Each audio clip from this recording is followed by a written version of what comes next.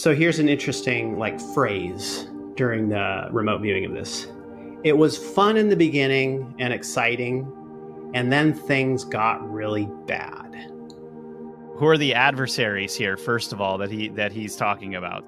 Nuclear energy is in the material that we don't even understand coming off of nuclear devices. They are interested in that. They are interested in collecting it. Physics tells you that the heat would have to travel up. Heat goes up. So the top of these things would be very hot. They're not. The bottoms are hot. What's going on? When we remote view Roswell, and other remote viewers have too, we've got this intense energetic type of radar pulse. When you think about the UFO wars that Ed Grimsley was filming, that you can probably still see, and the TR-3B, that is part of that fighting. He is trying to move into a position where he doesn't get killed based on everything that he knows and everything that he's potentially experienced. Oh, man.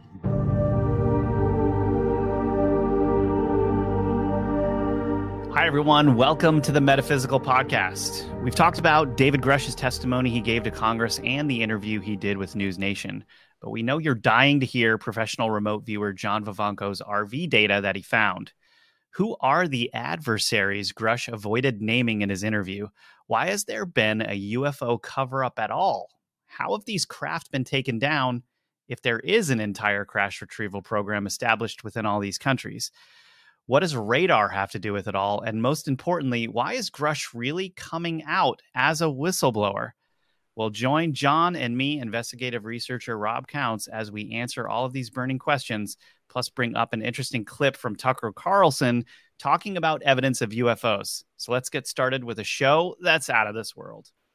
And you're listening to us. If you're listening to us, watching us on a video platform like Spotify, Apple Podcast, YouTube, Rumble, Ganjing World, or somewhere else, anywhere else, just leave us a 5-star rating and review. It really helps us.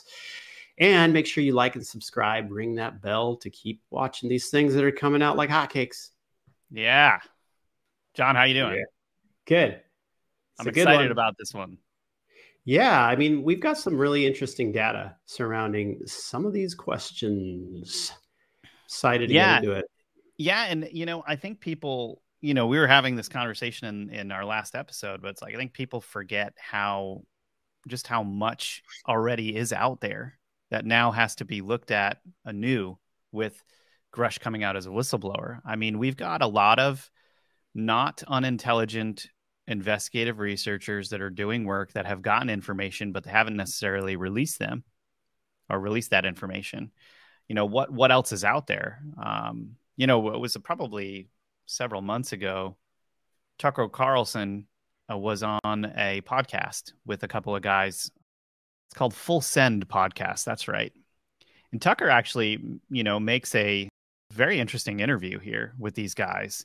He's kind of talking very candidly about stuff, dropping F-bombs and asking questions about what's really going on out there and some of the things that have shocked him the most.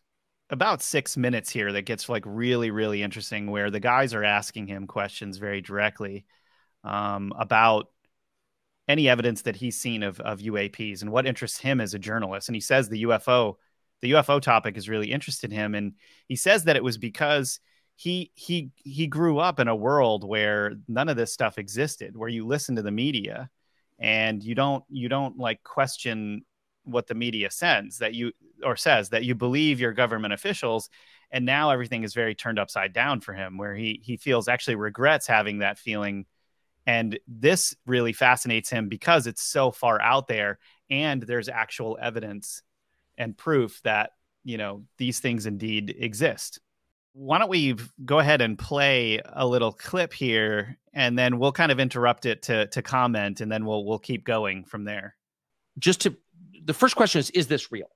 Or am I just being a crazy person who's spending too much time on the internet? Well, this summer, we got a call. We didn't reach out. This person called us. Lexi, who's standing right there, who's a genius, one of our producers, gets his call from this guy who's a tenured Stanford medical school professor, and he wants to come on the show. Now, this guy has a couple patents, and so he's rich, and he's got tenure at one of the most prestigious schools in the world.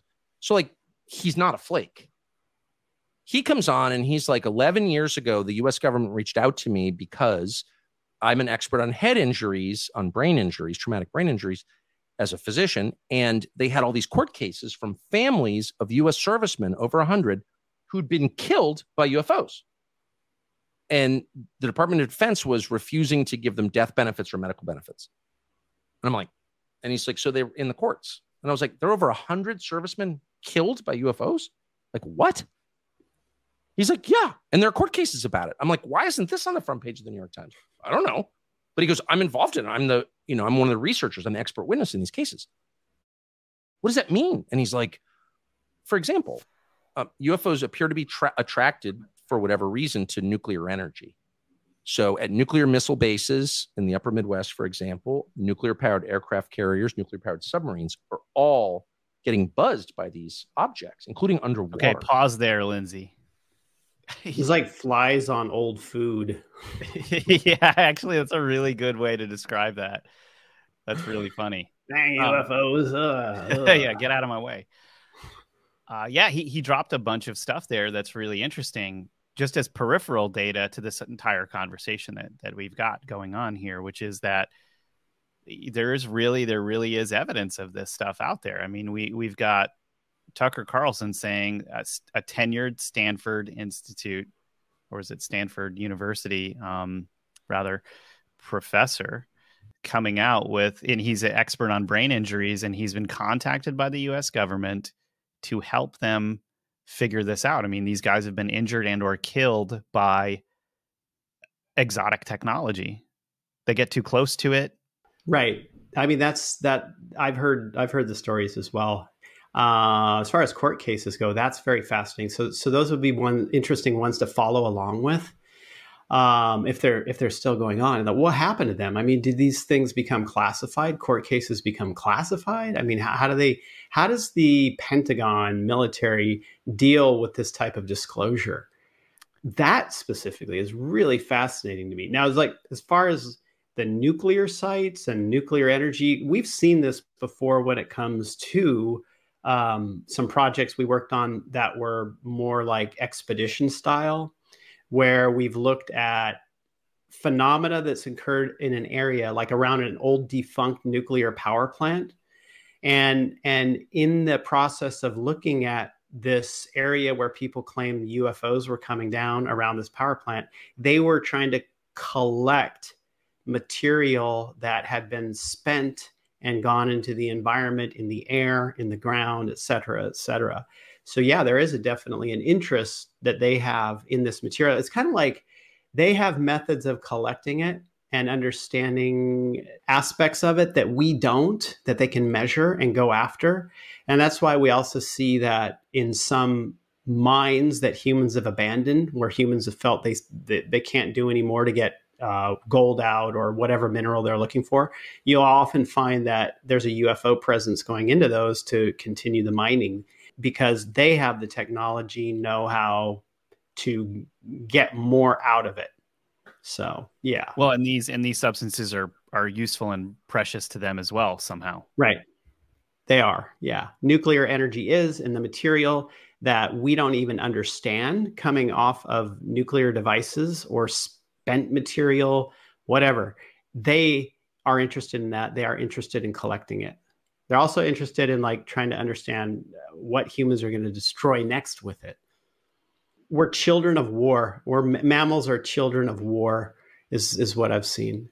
And what about these brain injuries, John? Like, have you come across anything like that in your, I don't know what he's talking about with the brain injuries and the soldiers. I have heard off and on that, UFO attacks.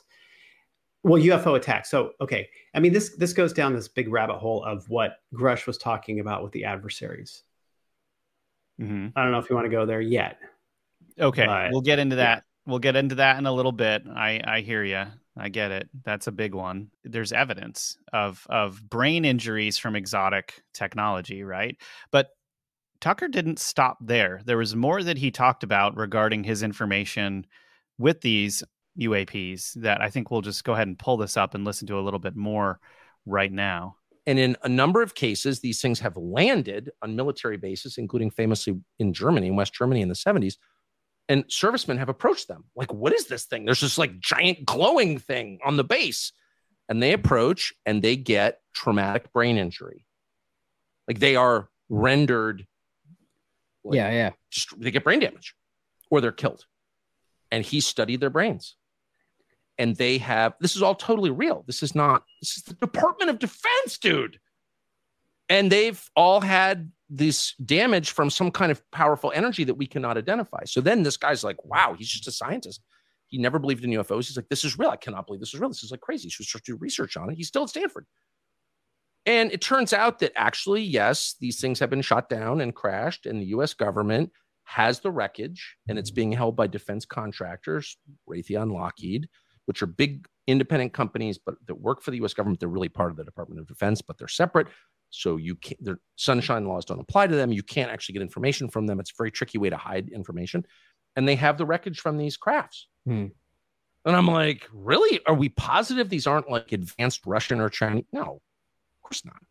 So is it more like the government or whatever is just this good at hiding it, or people just don't care? Well, I think it's a combination of both. I think it's too big for people to metabolize. Like if Prince Harry says something stupid, everyone's like, I can't believe Prince Harry. Because like that's manageable. You can like, oh, this douchey fake prince with his stupid wife from Santa Monica. Like I get that. But the idea that we're not alone in the universe and we're getting buzzed by these objects whose behavior defies physics, like that just explodes too many categories in my head. I just can't deal with it. Okay, so for anyone out there who is a Prince Harry fan, we apologize if you're offended by Tucker. What do you think of what we just watched, John? Okay, now it makes sense what he's talking about with the brain injuries. Yeah, that makes sense because, okay, so for instance, I mean this goes down into wacky world that a lot of people don't take seriously, even people who study and research UFOs.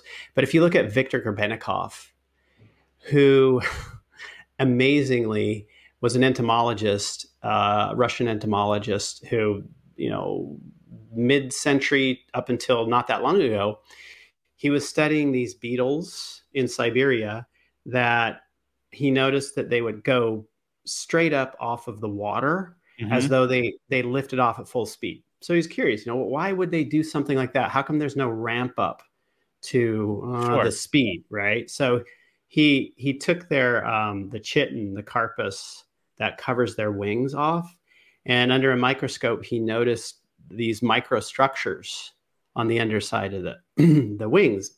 So he came through testing and trying to figure out what was going on. He came to the conclusion that these microstructures were responsible for an anti-gravity effect. Like when they're charged up through probably the electrical body of the bug, they can cause a form of anti-gravity and a form of lift. So he took a bunch of the chitin from it. He lined the bottom of this board with it and put like handlebars on it. And then on the bottom of the board, he also put like blinds that would open and close in order to control going up and down or forward and back. Right. So this is a crazy story. And you can actually look online. You can see pictures of his device. This device actually was in a Russian museum at one point, and it had disappeared. It's disappeared since then. Of course it has. When I first saw this story, I'm like, nah, this is this ridiculousness. But we looked at it so many times, different angles. And yeah, you know, it seems to be this anti-gravity effect. Now, Grebennikov ultimately died from the effect of the electromagnetic field that was being created. No way. Yeah. Ultimately died from the electromagnetic effect. Oh, so it can have a lot of problems. It can create a lot of problems for a human. The amount of energy that's being put off. I mean, even when you get to Louis Rota, who in 1915 created the aeroradioballistique, which was a claimed structure. He even demonstrated it for the press that had anti-gravity. And he understood and he knew that the combination of electrostatic and electromagnetic energy that it creates. At one point, he touched the device, which didn't have a whole bunch of energy running through it, but it shocked him and knocked him out, went unconscious for 50 minutes. And when he came to, he's like, this doesn't make any sense because this thing doesn't hold enough energy to do that to me. So there's so many things that people don't understand about these devices that can do major damage to us. So if you ever see a UFO just sitting there, don't walk up to it. Use common sense, kids. Don't walk up to UFOs just sitting in your front yard, okay? We should have a segment called Metaphysical Advice. Metaphysical advice. If you see a UFO in the forest, don't approach. Walk away. Don't go asking it for a ride. Walk away quickly. So very interesting stuff about these different people throughout history that have studied these things. I mean, and these things go back so long ago. Every episode we have, it shocks me more and more how unaware the person sitting at home is of what's really going on out there and what has already happened. I mean, between 1890 and 1950, there was so much development on things that people are just shockingly unaware of. It's not even that hard to track it back. It's not that hidden. You can find it. Right. Yeah. And yeah, I mean, in the early 1900s in the U.S., I mean, there were, and late 1800s, there were many scientists and inventors who were going after free energy and were going after anti-gravity and trying to understand all this stuff. That whole area got squeezed and shut down at a certain point. Tesla being one of the forerunners of that, actually. Right. Okay, well, let's pull up this clip. Let's finish this off because there's one more major part I want you to listen to and hear, and then we can talk about it. This, the most interesting from my perspective, I don't know if it's a consensus, but a lot of people, serious people, not crazy people who study this stuff, U.S. government employees, seem to believe that these objects are coming from under the oceans. Boom. So the conventional view is they're coming in from outer space. There's not actually a lot of, something enters the atmosphere, we can see it on satellite, and there's not any evidence of that, actually. Mm-hmm. Maybe it's happening, but we don't know that it is. There's a lot of evidence these things are coming out of the ocean, including videotape of these objects coming out of the water at high speed, or even more amazing, descending at Mach 3 into the water. And then, of course, we have a huge submarine fleet. Then we have a huge submarine fleet, American, but also Chinese and Russian, underwater with pretty sensitive measurement devices, sonar, etc. And they have recorded these objects doing hundreds of knots underwater. So let's just stop there. Wait, what's knots? It's 1.1 miles per hour. It's a way that we measure objects in the water. It's 1.1 miles. It's a little more than mile per hour. And a mile is a measurement that we use in the United States. Right. It's distinct from a kilometer, which I think is common in Canada. But anyway, these things are moving at impossibly high speeds. Basically, we're not really missing anything. That's the gist of it. He does talk a little bit about, the idea that how hard it is to shoot even a bullet through the water, and how even within like 50 feet, you can actually catch the bullet in the water because the resistance of the water is so great. The bullet just can't travel through it. How are these craft traveling through the water at this speed unless they're creating their own gravitational field within the craft, which could be screwing with people? Why they're going into the hospital if these whatever it is, I don't know what it is, whatever that technology is. He also really interestingly talked about how they were doing heat maps of these ships or craft or whatever it is, and that the heat was always on the the lower part of the ship, which doesn't make any sense because physics tells you that the heat would have to travel up. Heat goes up. So the top of these things would be very hot. They're not. The bottoms are hot. What's going on? Right. Well, as far as the brain's concerned, hey, it's just Havana syndrome. So yeah, put it on the shelf. We figured it out. It's called Havana syndrome. That's actually an interesting thing. I think that they probably will come up with some term like Havana syndrome rather than directed energy weapon or brain scrambled by UFO in order to cover this up. Right. But yeah, I mean, it's that electromagnetic field, gravitational time dilation. I mean, who knows what's going on in there? There's a lot of different things. And I think that there's a lot of, BSS syndrome. BSS. I love how it starts with BS already. Good one, Lindsay. That's a good one. Lindsay put up on screen for anyone listening, BSS, which is what was it? Brain scramble syndrome. Yeah. Oh man, that's good. Okay, so different frequencies, different magnetic interactions, magnetic field interactions are going to do different things to the brain. I mean, you can literally buy the Koresh brain hat, the Shakti helmet, right? You can buy, Todd Murphy actually makes these things, a neuroscientist. You connect it to a computer and it will pulse electromagnetic signals according to what you want to do into certain aspects, certain parts of your brain, hippocampus or amygdala, whatever. And it'll create certain feelings, certain effects. Even during solar storms, when our electromagnetic field is shifting and changing, it can cause effects. We've spoken of this before, right? It can cause like hallucinations. It can cause issues with the brain in general. It can cause people to be more emotional, what have you. Now think about a really high concentration of these fields in one area. I mean, that's gonna mess a person up. It's pretty interesting that who knows what else Tucker has, you know? I mean, that interview was really interesting. So if you guys do want to watch that, I do recommend it. It was kind of cool to see Tucker just discuss like his career and stuff. But, you know, a lot of he's a contentious figure. Like not everyone likes Tucker Carlson. Right. But he seems pretty real. I mean, in this interview, especially. And I thought the UFO information was definitely like interesting there. The next question really is, you know, with all of this, who's Grusch? Who are the adversaries here? First of all, that he's talking about. So Grusch, he avoided naming them. Do you have any more specifics for us? You did mention this a little bit in the last episode.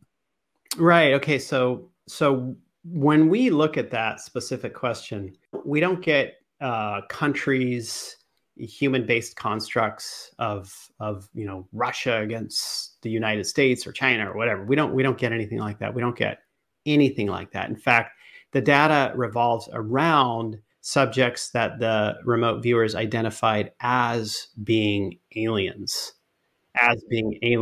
specifically. But it actually narrows down in the data. So here's an interesting like phrase from one of the viewers during the remote viewing of this. It was fun in the beginning and exciting, and then things got really bad. Okay, so regarding what? Regarding who the adversaries are. So let me explain what that is actually referencing. What that is referencing in the data is or are the deals that were made at the outset with the Greys. Because see, here's what happened. These guys come in, they send a contingent of people to authorities, like not necessarily, well, back then it would be the president. And that's what we hear, like Eisenhower or Truman in that area. So they come in, they say, you know, we want to do this. We can do whatever we want. You could work with us or don't work with us. If you work with us, we'll make you a deal and we'll give you some technology. So that's the fun part in the beginning. Oh my gosh, look at these, like aliens are here. They're going to give us technology. How interesting is that? We just have to say we give them allowance into the population because they need to save their species and get some new genetics flowing into their species. This is the whole abduction scenario. Now, at a certain point, what we see with data is that, yes, they did make that kind of a deal. There's nothing they can do about not making a deal, though, because they're going to do what they want to do anyway, higher technology. While there was a benefit to Black projects in receiving some of this technology. You know, it's like hand-me-downs, though, like jeans with holes in them. So what happens later on is that there is a growing realization that these guys are not good at all. They gradually become adversaries to the groups who originally started working with them. Not all of them, because there's a lot of Black project type groups. Some of them actually still work with these guys. But for the most part, the adversaries became the Greys, who originally came here to take genetic material from the human race. when you think about the UFO wars that Ed Grimsley was filming, that you can probably still see, and the TR-3B, that is part of that fighting, part of the war, because under the surface there is a war going on with these beings. These are also the ones who have a lot of setups on the moon, who have literally gone after, Ingo Swann talks about it, the godfather of remote viewing, pretty much created remote viewing. He talks about remote viewing the moon and the danger from the beings if they notice you when you remote view the moon. So these are the ones that are our adversaries, and those are who he's referring to. The party's over is really what it comes down to. The party's over. It was fun in the beginning. It's not fun anymore. Yeah. Man, and that kind of brings us to this next question. Like, if they're adversaries, we often think that, well, they must have far superior technology to ours, so how are we even competing? But there were claims that these craft, there are methods to take these craft down. How's that possible? What's going on? Well, you can take a household toaster and a light bulb, and no, I'm just kidding. No, you like the way I was willing to believe you for a second. Like, everybody's going, what? I can get my toaster. I was imagining the toaster and a light bulb, and I was like, he's going to throw them into a bathtub. It's going to create a metaphysical explosion and take the craft down. When we remote view Roswell, and other remote viewers have too, the Roswell crash, for instance, we've got this intense energetic type of radar pulse that collapsed the magnetic field. So you've got the craft who is creating its own magnetic field, its own gravitational field, right? Right. If you have an opposing electromagnetic field, gravitational field in the air around it, it can collapse that field. And that power has to be stronger. So that literally is how they take down the craft. Now, today, the technology is probably completely different than just radar. There's probably other things in it. And so when people make the statement, if aliens are going to fly across the universe or come through a dimension, they obviously have very, very high technology, which they do. Why would they crash when they get to Earth? Well, this is how it's done. It's by collapsing the gravitational electromagnetic field of these craft, and they will be taken down. And this is how the U.S. and probably other countries have gotten hold of a lot of these craft, and why they have teams to retrieve these craft. Well, and if this is all true, they've been reverse engineering this stuff for 100 years or more. Well, okay, so I mean, not only reverse engineering. If you get to Luis Rota, who I spoke about earlier, so in the early 1900s, he was a scientist who was very interested in telluric energy, which is an energy that moves through the Earth. Mm-hmm. He had developed, based on electrostatic and electromagnetic field, a anti-gravity. He basically developed anti-gravity and created his aero-radio ballistique. And that was just like this sort of like Tinker Toy type looking craft. But inside of it are all of these components to create the electromagnetic and electrostatic field. And there was a press event about this where it actually hovered. So he got hired by British military at a certain point. And one of the things that he was an early developer of, or his ideas were put forth then, was radar. So here we have this guy who understood the harmony of how electromagnetic fields work with each other.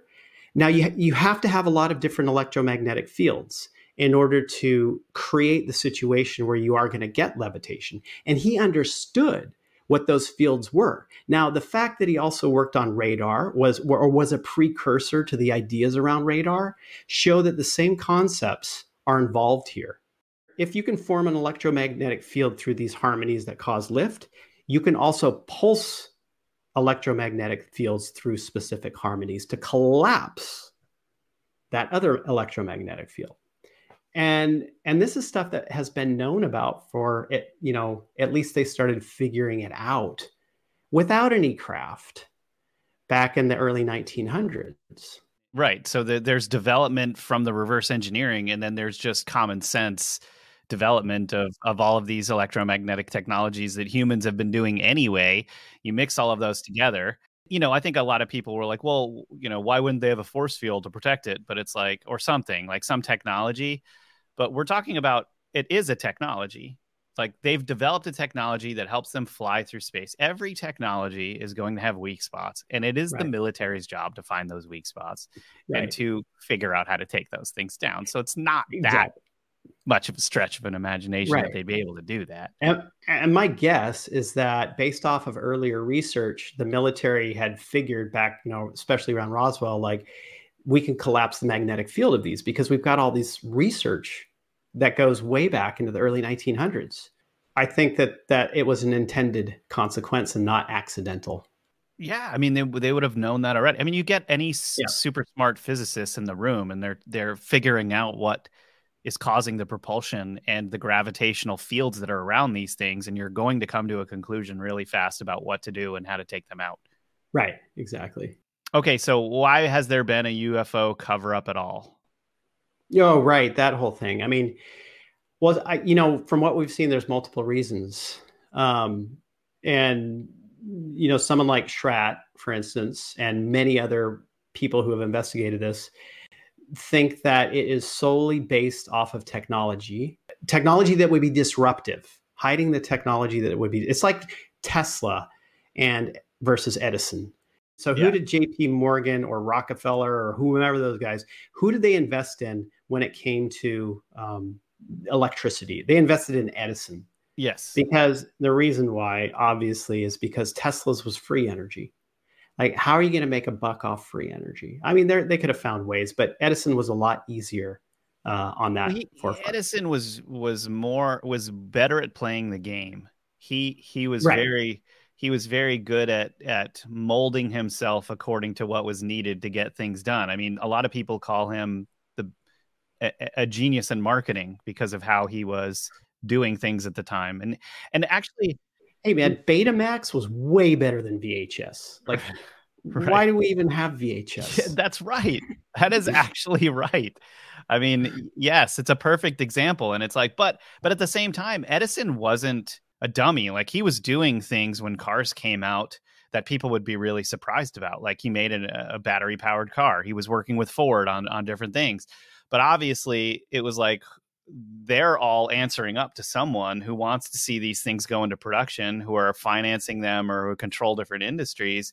They're going to do the things that they need to get their ideas forward. They're not going to win on every single thing, even if it's a guy like Ford or Edison. There you have it. I mean, you've got Edison definitely won over Tesla because Tesla wanted these things to be available for people. He wanted them to be free. And he had way more knowledge of this stuff than anyone else at the time. Right. So, I mean, think about now if free energy was introduced, non-polluting free energy into society would collapse a huge narrative. Well, for one, carbon tax credits, I mean, heck, that's going to be a huge moneymaker in general.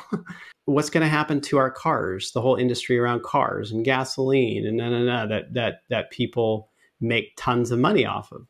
And that's the whole thing of it. It's like, if you really want to help the climate, whatever people think is going on or not going on with the climate, helping the climate would be releasing free energy, ultimately releasing free energy. And that's the part that always gets me. It's like, how come the computer industry like shot forward exponentially within, 20, 30, 40 years, whereas gasoline, rocketry is still way, way, way, way, way back there. It doesn't make any sense. Makes zero sense. So they haven't fed the technology into the private sector on energy from these things. That's what they haven't done.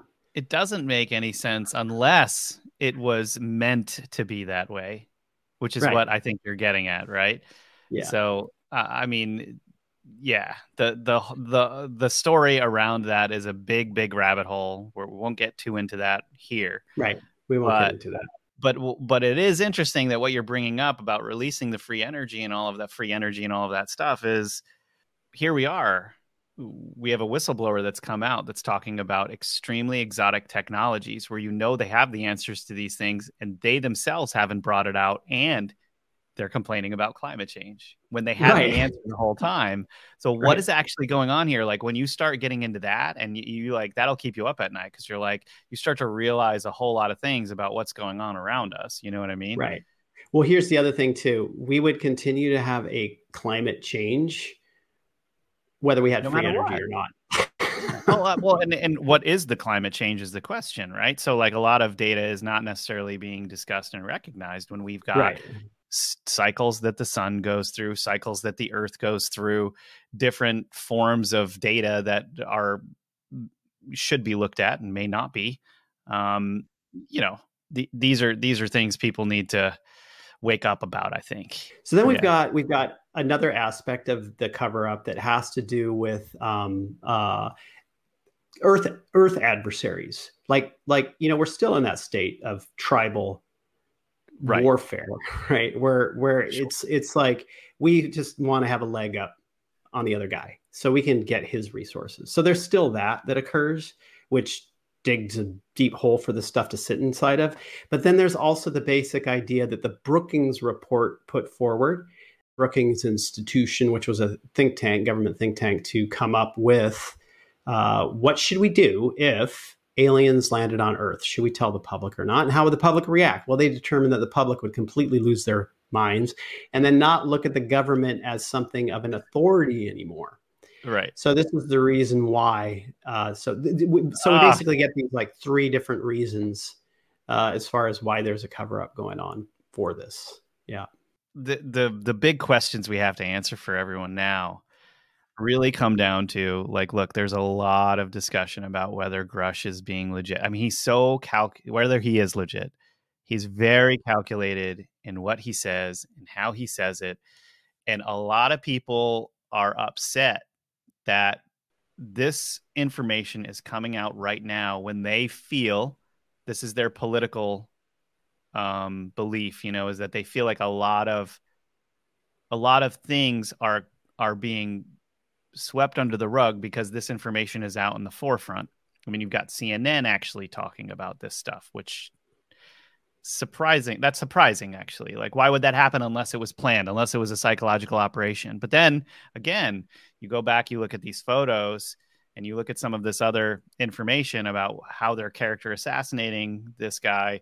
Well, that doesn't really line up either. So is it is this guy legit? That's the question. It's like, who is this guy? Why is he doing what he's doing? Is he coming out because this is a bigger operation, or is he coming out because he really wants this information out there, or something else? Yeah, right. So looking at that particular thing. Now, when a person gets involved in the whole UFO whistleblower situation, I do believe that there are embedded within that whole arena are operatives who are working to get people to go down pathways that would compromise them. With Grusch, what we saw was that he seemed to understand. He knows way more than what he's saying, obviously, because of the whole, well, we can only talk about this in a skiff because it's too sensitive. It's highly classified information.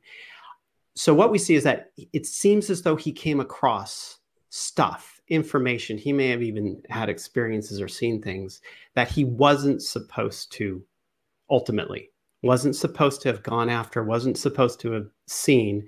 And the fact that he became outwardly curious about it, being in the position that he was in to start investigating it, was going to get him basically killed.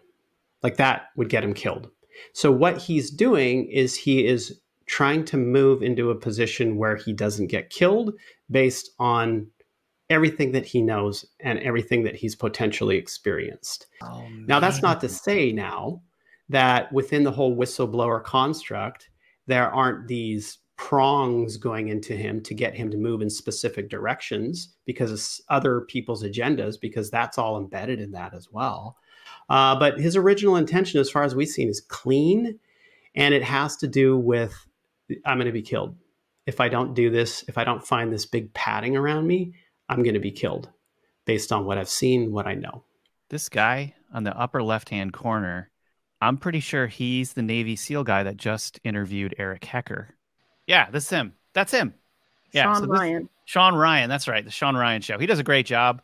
He actually does everything himself. He has this like badass background that he created himself, and he films the whole thing and edits it himself. And Eric Hecker, anyway, was on his show, and we actually talked. I think we do talk about that in one of our Antarctica episodes that are coming up. So we'll be getting into that. I am a little bit surprised that he's here. I guess he's really curious about this whole discussion on UFOs, UAPs. What really shocked me about what you said is that this almost seems to be a chess move that Grusch had to make in order to protect him and his family's life or something. Right. Because that's what it was like. Yeah. He got too involved. He was too curious. He got in and he saw that, okay, this could put my life in danger. I'd better go public so that it makes it much more difficult for anything to happen to me. Like then that would have to be his only move, because that doesn't necessarily, like being in the public eye, doesn't necessarily protect you from forces that don't want you to do something. So that to me is communicating being backed in the corner. And then if you pull that image up again, obviously he's in front of a lot of people, but this expression on his face, this deer in headlights of like what's behind there, could be some terror in there. Right. Yeah, absolutely. That's what you see in his eyes. Yeah. It's not fair to necessarily judge off of one photo, obviously, but there is something about this that the story that you just shared would make the most sense to me, even because why are they character assassinating him if this was all a big psychological operation, right? So now, have they said that he was suicidal in the past? And if they have said that he was suicidal in the past, that's an opening for them. Yeah, you know what I mean? They have said that. Yeah. I think in those new. Hey, he just committed suicide. What are you going to do? He was distraught, right? Well, and he needs to probably publicly announce that that's not something he would do or ever do. Well, and I mean, who hasn't? When anyone's going through a really hard time, who hasn't made casual suicidal statements? People go through hard times, and at least a lot of friends that I have, when you talk to them about it, they get to a state where they're like, I felt at my lowest. I felt like I wanted to just not continue, but somehow I found the strength to keep going. During those times is when when the most growth happens. Right. So, I don't think it's fair to judge someone based off of one point like that, Well, like I say, I mean, they could be setting this whole thing up from first showing what they want people to think of him as being crazy, just the photos, not putting any words around it, just the photos. Second step is to say, well, he's got PTSD. He's acted out. He's got in trouble with the police because of, his volatile nature. And then they slip in there. He was suicidal at one point. Oh, right? Man, you're so right. I feel scared for this dude now. I hope that all of this kind of goes as smoothly as possible, and there is no loss of life, if that's even a thing. So, you guys, we went through all of this information. We talked a lot about these exotic propulsions and technologies and stuff. And I think at least with this whole UFO discussion with David Grusch, we can kind of wrap it up here in this episode. However, in our next episode, we are going to start getting into the aftermath, which is what about all of these other whistleblowers that have come out to discuss these things over the last, who knows, 30 years. And Michael Schratt, who we're going to reference, has a lot of this information. We're going to get into some of that. John's remote viewed a lot of this, some of these technologies and some of these issues revolved around Schratt and his whistleblowers claims. We're going to be getting into that, but we'd love to know what you think. How are we doing? You guys like this show? Do you like these episodes on UFOs? Would you like us to do more on it? Or do you like more of the content that's, more explorational? Where we're discussing science, physics, getting out there into, architecture or archaeological finds and things like that, rather. So definitely let us know what you think in the comments below. John, thanks so much for being here with us. And yeah, we hope you guys thought this episode was as out of this world as we did.